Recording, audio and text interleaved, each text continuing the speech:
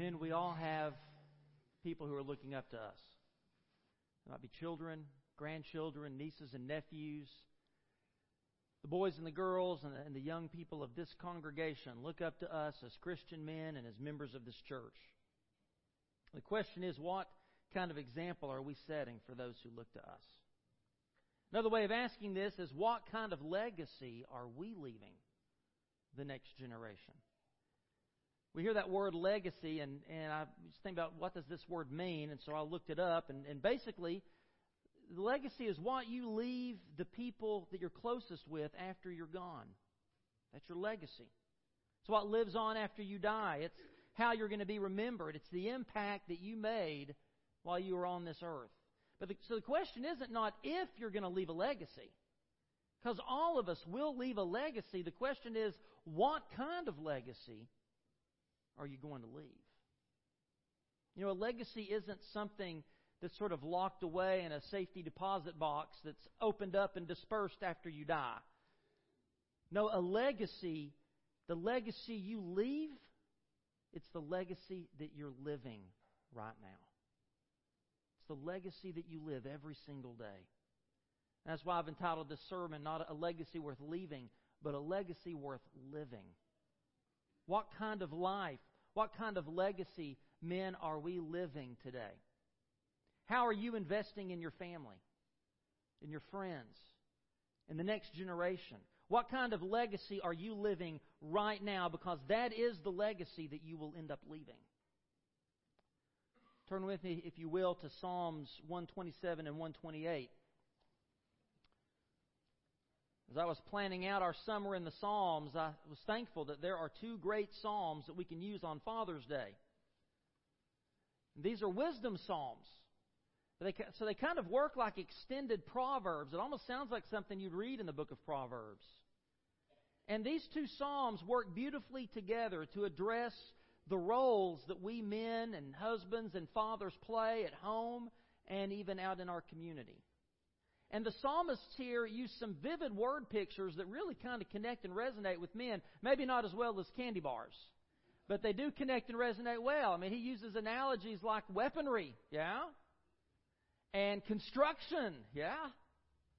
And yard work, gardening. You know, we love that, don't we? Maybe not so much that, but we can certainly relate to those things. And the psalmist uses these analogies to help us think about the kind of legacy that we are living and leaving, both at work, at home, in our community, and they really help us to understand how our families and our communities are more a gift from the hand of God than just the work of our own hands.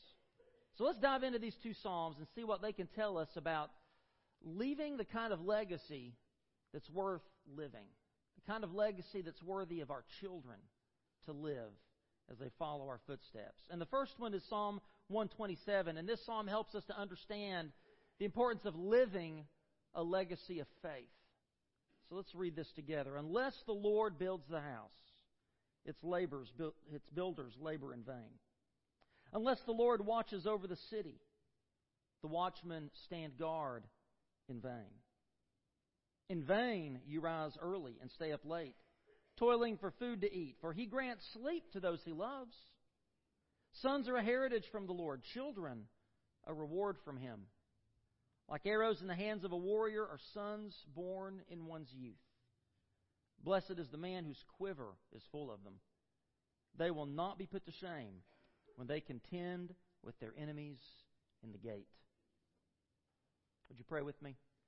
Father, we thank You for Your word. We thank You for what we're going to learn and experience this morning. And we just pray that Your Spirit would open our hearts, open our minds to what You have to say, to help us, to challenge us, to equip us, to be better parents and grandparents, to be better men and women who are given such a holy task of speaking truth and living an example and shaping the generation behind us. In Jesus' name we pray. Amen. So the first thing that this psalm tells us about living a legacy of faith is that we have to trust the Lord to build our houses. Trust the Lord to build your house. That's right there in in verse 1, the first part of verse 1. Now, there's a double meaning in this verse. If you notice in your Bible, you'll probably see under the psalm heading there, Psalm 127, it says a song of ascents. And what that meant is the pilgrims, as they were ascending to Jerusalem, because Jerusalem was up high in elevation, so you always had to go up to Jerusalem. So as they're ascending to Jerusalem to go worship and make sacrifices at the temple, this is one of the psalms that they would sing. So when it says, unless the Lord builds the house, its builders labor in vain, that can both be talking about God building His temple, but also God building our homes. I think it refers to both of those. Which makes sense in a Jewish context, because in a Jewish context, every Jewish home is considered a little mini temple. And every father is the priest for his family. But how does this apply to us as Christians today? Well, Jesus said to Simon Peter, you remember in Matthew 16:18, He said, I tell you that you are Peter, and on this rock I will build my church, and the gates of Hades will not overcome it. Who will build Jesus' church? Who will build Jesus' church? I know. Wake up, y'all. Who will build Jesus' church? Jesus. He will. And who must build our houses? Jesus. I find that interesting that there are these two great institutions, these two great parts of our society are built not by us, but by God. God builds the home, and God builds His church. And to try to build either apart from God's direction and power and blessing is vanity. You're wasting your efforts. But if we're trusting in the Lord to build His house and to build our houses, then they will both withstand every attack that the world or the devil can throw at them. See, we can't build a strong family and be the kinds of husbands and fathers we need to be apart from God. Men, we must pray for wisdom and patience and love and strength if we're going to parent well. We need to pray for humility and servant hearts and grace and patience so we can be better husbands. Jesus said in John 15:5, I am the vine, you are the branches. If you remain in me and I in you, you will bear much fruit. But apart from me, you can do what? Nothing. And you compare that to what Paul says in Philippians 4:13, I can do all things through Him who gives me strength. Guys, if you're like me, sometimes you feel like you don't have what it takes to be a good husband, to be a good father. You may feel like you don't have what it takes to be a good deacon or a good Sunday school teacher. There are many days I feel like I don't have what it takes to be a good pastor. But see, that's the beauty of it. Without Jesus, we can do nothing. Without Jesus, we won't measure up. But with Jesus, we can do all things. So we rely on Him for the ability and the knowledge and the wisdom and the strength and the patience and the grace to fill these roles. That's why it's so vital for the future of the church, for the future of our families, for the future of this nation, for us to reclaim biblical manhood and womanhood. We need men and women, moms and dads, who are going to love the Lord Jesus Christ first and foremost with all their heart, soul, mind, and strength. And men, it is especially important for you to be in worship, to be in Sunday school, to be serving in and through your church. Your church needs you, men.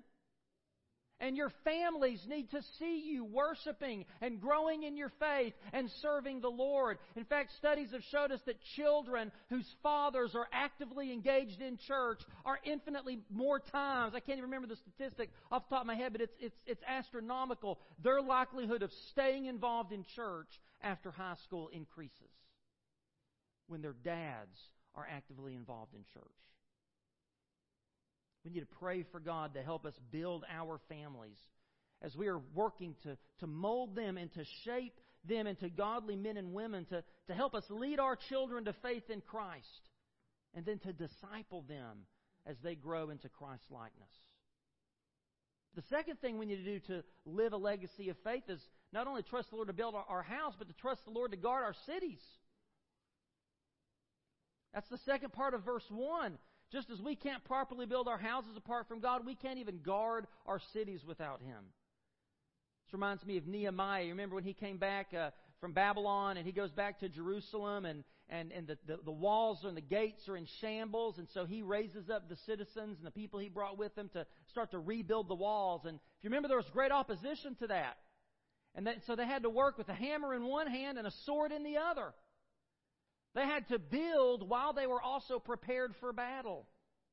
Because Satan wants to tear down and destroy what we build for the Lord. Our families, our churches, and our communities are under attack. And we can't build them to stand strong unless the Lord builds them through us. And we can't adequately guard them from the enemy apart from the Lord's watchful care and powerful protection. Paul encouraged Timothy in 1 Timothy 4 to be watchful and to guard the church against false doctrine. Peter encourages us in 1 Peter 5:8 to be self-controlled and alert because our enemy, the devil, prowls around like a roaring lion looking for someone to devour. And this reminds me again of what Jeremiah told the Jews that were in captivity in Babylon. He told them to seek the welfare of the city where I've sent you into exile and to pray to the Lord on its behalf. For in its welfare you will find welfare. So we should be praying for and working toward building up and strengthening and protecting our communities. And I believe one of the greatest ways that we can be a part of doing that, of strengthening our community, of making McDuffie County and Thomson a better place to live, is to be better husbands and fathers. And to encourage the men that we know to engage in their communities and in their churches and with their children. You know, fatherlessness is a growing epidemic in our country. And the effects of it are devastating across the board. Just a few statistics. Nearly 24% of children in America today live in fatherless homes. It's almost a quarter. Children in fatherless homes are 4 times more likely to live in poverty. Fatherless children are at a dramatically greater risk of drug and alcohol abuse, statistically speaking. Children of single-parent homes, statistically speaking, are more than twice as likely to commit suicide. Now, of course, not every child in a fatherless home is in danger of turning out so poorly. And, history is just full of great men and women who came from fatherless homes and went on to do wonderful things. What made a difference for them? How did they escape those kinds of statistics? Well, if you look into their lives, you'll see that they may not have had a father at home, but they had men in their lives who shaped them, who molded them, who encouraged them as they were growing up. And men, that's why I say that we can better our community simply by being present and being involved in the community. Studies further show that if the number of fathers are low in a neighborhood, just move outside of a household, if the number of fathers in a particular neighborhood are low, there's an increase in teenage violence. Statistical data shows that a 1% increase in the proportion of single-parent families in a neighborhood is associated with a 3% increase in an adolescent's level of violence. That means that when men are more involved in the community, investing in the lives of children, it has a positive effect. So men, when you're at work in our community, when you're at work in our church, when you're driving kids from Raysville so they can come to VBS or come to worship, when you're coaching upward basketball, when you're teaching Sunday school, when you're working on Wednesday night with teen kids or down at the warehouse with our youth, you're making a difference in their lives, you're making a difference in their homes, and you are bettering our community. We trust the Lord to use us to build our homes and to guard our cities. And then thirdly, trust the Lord to provide for your family. We see that in verse 2. In vain you rise early and stay up late, toiling for food to eat, for He grants sleep to those He loves. Adding to the crisis of fatherless in our country, you've got lots of dads that are present, they're at home, but they're so busy, and they're so distracted, and they're so disengaged from their children's lives. Not always, but oftentimes because they're overworked. Now, we all know that in our country over the past 10, 12 years or so, pay has stagnated. A lot of parents have had to work extra jobs or work extra hours just to make ends meet. And that's unfortunately left a lot of kids to raise themselves. Or at the very least, it's left a lot of parents feeling disconnected from their kids.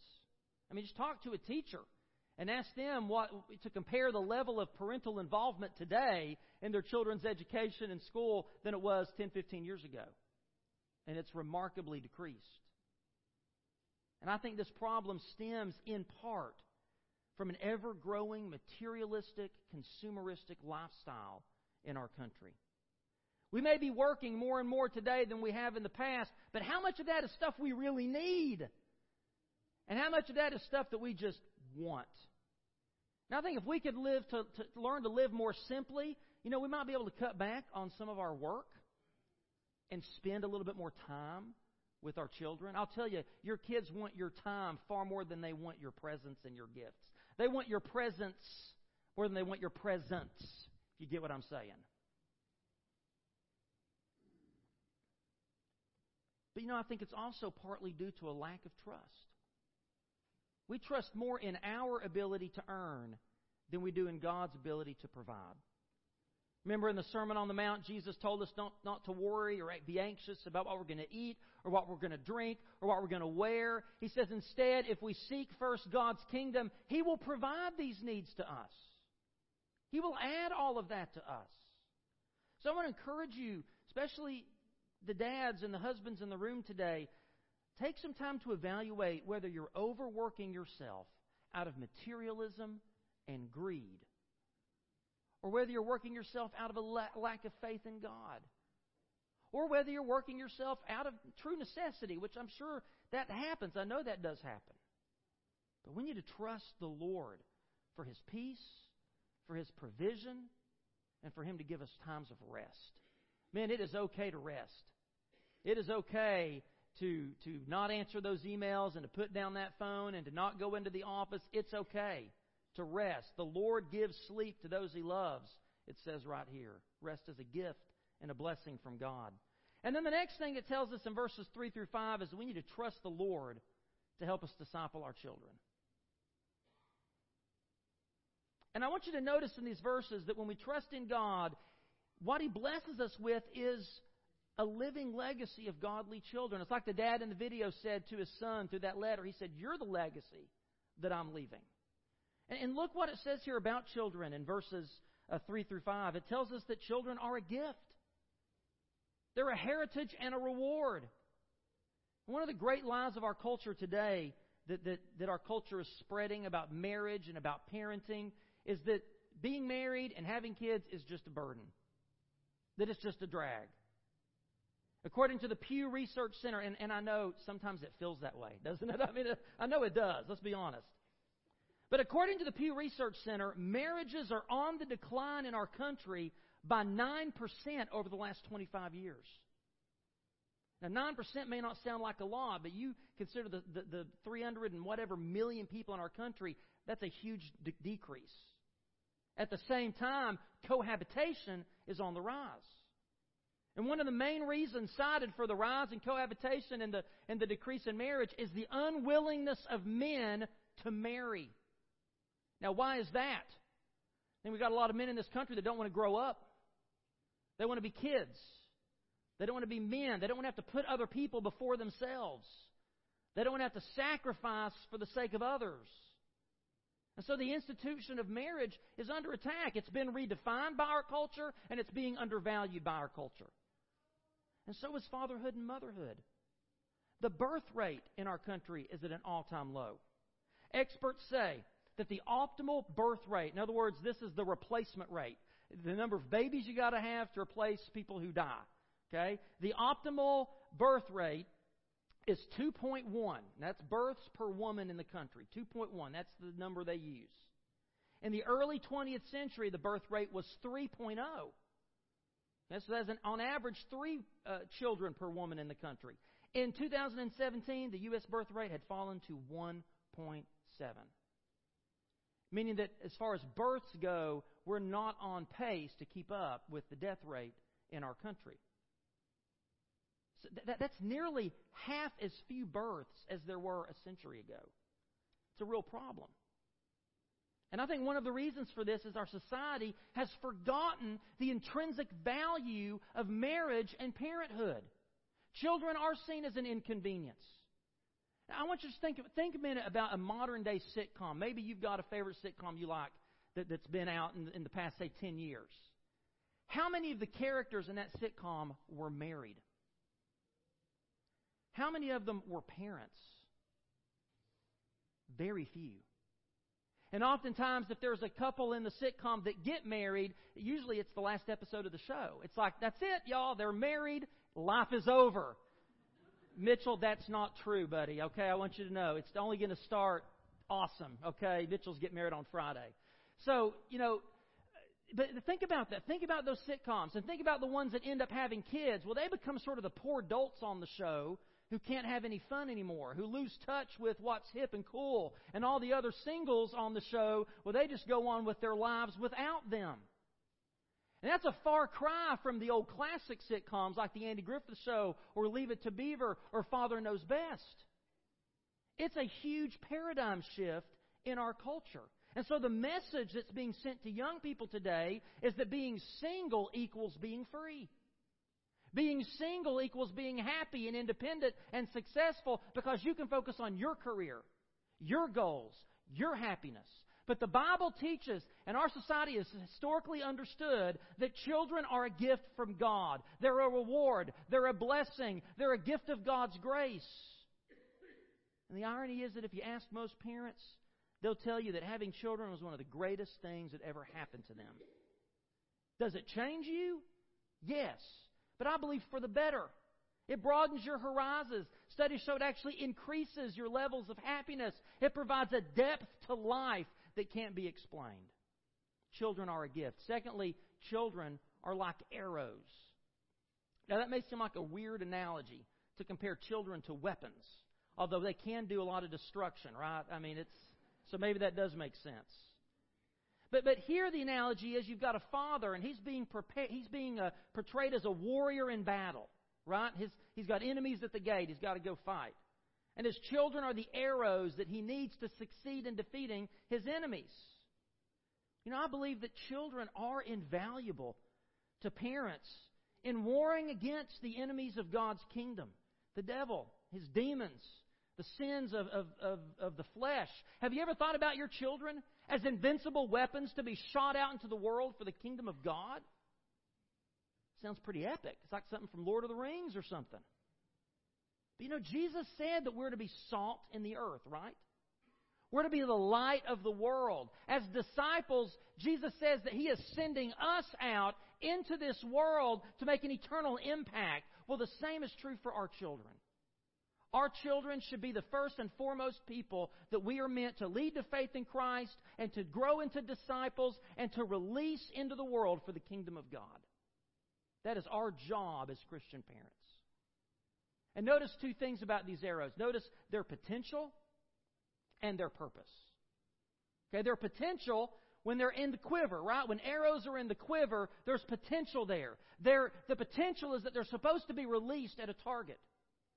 And we should raise our children to be released into the world, to be aimed at Christ and fulfilling His great commission. Your children at home, as you're raising them, have great potential to make an impact on this world for the cause of Christ. And we don't often understand the potential they have. And so our job is to nurture them and to raise them and to help draw out from them this great potential that God has put within them. But then also look at their purpose. Because once they're drawn and once they're in the hand of that warrior, once they're put into that bow, their purpose, once they've been prepared and they've been cared for and they've been aimed at that enemy with precision and intentionality, their purpose is to be released. And lots of times as parents, we don't want to release our children. We want to protect our children. We don't want them to get hurt. We don't want to let them go and do things that might be dangerous. We want to keep them to ourselves. But children are meant to be released. They're meant to be launched into this world. And a warrior that has crafted and taken good care of his arrows and whose aim is true, those arrows aren't going to let him down when the enemy attacks. And I believe parents, if we've parented well and intentionally with God's help for the purpose of releasing our children into this world as disciples who make disciples, as warriors for Jesus, we're not going to be put to shame. And our church wants to partner with you in helping you to do that.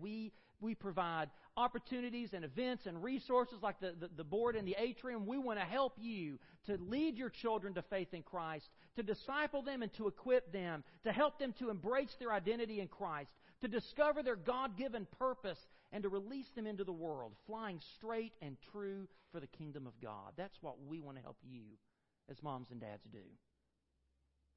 Now let's look real quick at Psalm 128 and discover not only are we supposed to live a legacy of faith, but a legacy of influence. And I want us to look just at really kind of the benefits and the blessings. If we do what we just talked about, here's the kind of legacy we can live and leave right here in Psalm 128. Blessed are all who fear the Lord, who walk in His ways. You will eat the fruit of your labor. He's talking to the men, to the fathers. You will eat the fruit of your labor. Blessings and prosperity will be yours. Your wife will be like a fruitful vine within her house. Your sons will be like olive shoots around your table. Thus is the man blessed who fears the Lord. May the Lord bless you from Zion all the days of your life. May you see the prosperity of Jerusalem, and may you live to see your children's children. Peace be upon Israel. Let's look at these real quick. The first is it says, fathers, you will be able to enjoy the fruit of your labor. You know, true happiness isn't found in how much fruit we have and how much money we make and how high up we climb the corporate ladder. It's in the ability to enjoy what God has given us, to enjoy a job well done, to have a sense of purposefulness and to feel satisfied because you know that you are seeing the fruit of your labor. One of the greatest blessings I've had as being your pastor is to be able to see these young people that I watched from 3rd and 4th grade at Kids Quest on Tuesdays all the way up through the warehouse and youth group, and now they are moms and dads and deacons and committee chairs, and they are owning businesses and working, and I'm getting to dedicate their children and do their weddings. I can't tell you the blessing. I'm enjoying the fruit of my labor, and I love it. And that's a promise from God. If we can live a legacy of faith, we can experience the influence and enjoy the ability to see the fruit of our labor. But then he says wives will be happy and successful. And here we see kind of this garden theme come up right here. At the time, this referred to the wife having many children. But today I think we can take that and apply that idea not only to mothers, but just to the joy of parenting. The joy of grandparenting in general. And I think the idea here is that when men are men, when we step up and lead our families with gentleness and grace, when we treat our wives with love and respect and as partners in life and ministry, then our wives are going to experience greater joy and happiness and success in life. I mean, we say it kind of joking, but there's some truth there. Happy wife, happy life. Your wife's happiness should be more important to you than your own happiness. Amen, ladies? This happened the other day. I don't. Maybe they disagree with me. I don't know. You know, we're in the midst of this Me Too movement as a culture, right? I mean, you hear about it all the time. And it's a weird place to be. Because on the one hand, men are rightly being held accountable for the terrible things that they're doing to women, the way they're mistreating women. But on the other hand, our culture continues to spew forth the lies of the sexual revolution. I mean, you just look at Hollywood. Out of one mouth, Hollywood is saying, equal pay and women deserve respect and we need more women and this, that, and the other. But out of the other mouth, they're still using sex and pornography to sell their movies. You can't have it both ways. And then we hear people talk about toxic masculinity. We know there's another word for toxic masculinity. You know what that word is? Sin. It's called sin. God created men to reflect His image in a certain way, just as God created women to reflect His image in a different way. Sin takes that image of God in men and in women. So it's not just toxic masculinity. There can be toxic femininity too. Sin takes the image of God and perverts it and twists it and makes it toxic. And we see this happen throughout the Bible, beginning with Adam blaming Eve and God for his sins. God goes on after sin to explain how sin is going to damage the male-female relationship. They're going to have power struggles and distrust and contempt for one another. Listen, men trying to dominate women is not God's intention. It's the result of sin. It's not the way God created Adam and Eve to work. And as Christian men, we do have to fight the toxic messages of our culture on what it means to be a man. We need to look to Jesus. You want to know what a man is supposed to be like? Jesus Christ is the ultimate man. And He should be our model and our example. And our culture does need Christian men to be a light in the darkness. Fathers, one of the greatest gifts you can give your children is to love, respect, and sacrificially serve your wife. Because dads, your sons are going to learn from your example how to treat women. And dads, your daughters are going to learn from your example what kind of men they need to be pursuing in their life. Now, if that doesn't give you pause, I don't know what will. But it should. We need to model for our sons and our daughters what it means to be gentlemen, godly men who know how to value and treat women as equal bearers of God's image. And then it tells us that children will also look up to their fathers. I mean, if you're treating your wife that way, if you're leading from this kind of place of humility and Christ-likeness, your children are going to look up to you. And here we see the garden theme continued. Children are like olive shoots growing up around the parent tree. You know, you hear the example, the apple doesn't fall from the tree. Well, it's kind of true. And the olives don't fall far from the tree either. And the image here is of your children kind of gathered around the table for a meal, looking up to their dad for guidance and instruction. And I'll tell you, mealtimes are a great opportunity to shape the hearts and minds of your children, to begin to help them to develop a biblical worldview, to cultivate your home so that the soil that your children are growing in is feeding them the Word of God, is feeding them the grace of Christ. What kind of home life are you cultivating today? The next thing in verse 5, it tells us that communities will prosper. And we've already talked about that, about the impact that engaged fathers and men can have on the community. In fact, this psalm even ends with peace be upon Israel. So again, I believe the impact it spreads to the entire nation. You know, men, we can become the army of justice and love and biblical morals and values that our lost and dying world needs. We can be lifeboats out there to save the millions of children and young people that are adrift in today's culture. Communities will prosper. And finally, God promises that grandparents will leave a legacy for their grandchildren. Now, I know it's a blessing for grandparents and great-grandparents to live long enough to see those children come up. But you know, it's an even greater blessing for those children and grandchildren and great-grandchildren to have your godly influence in their lives.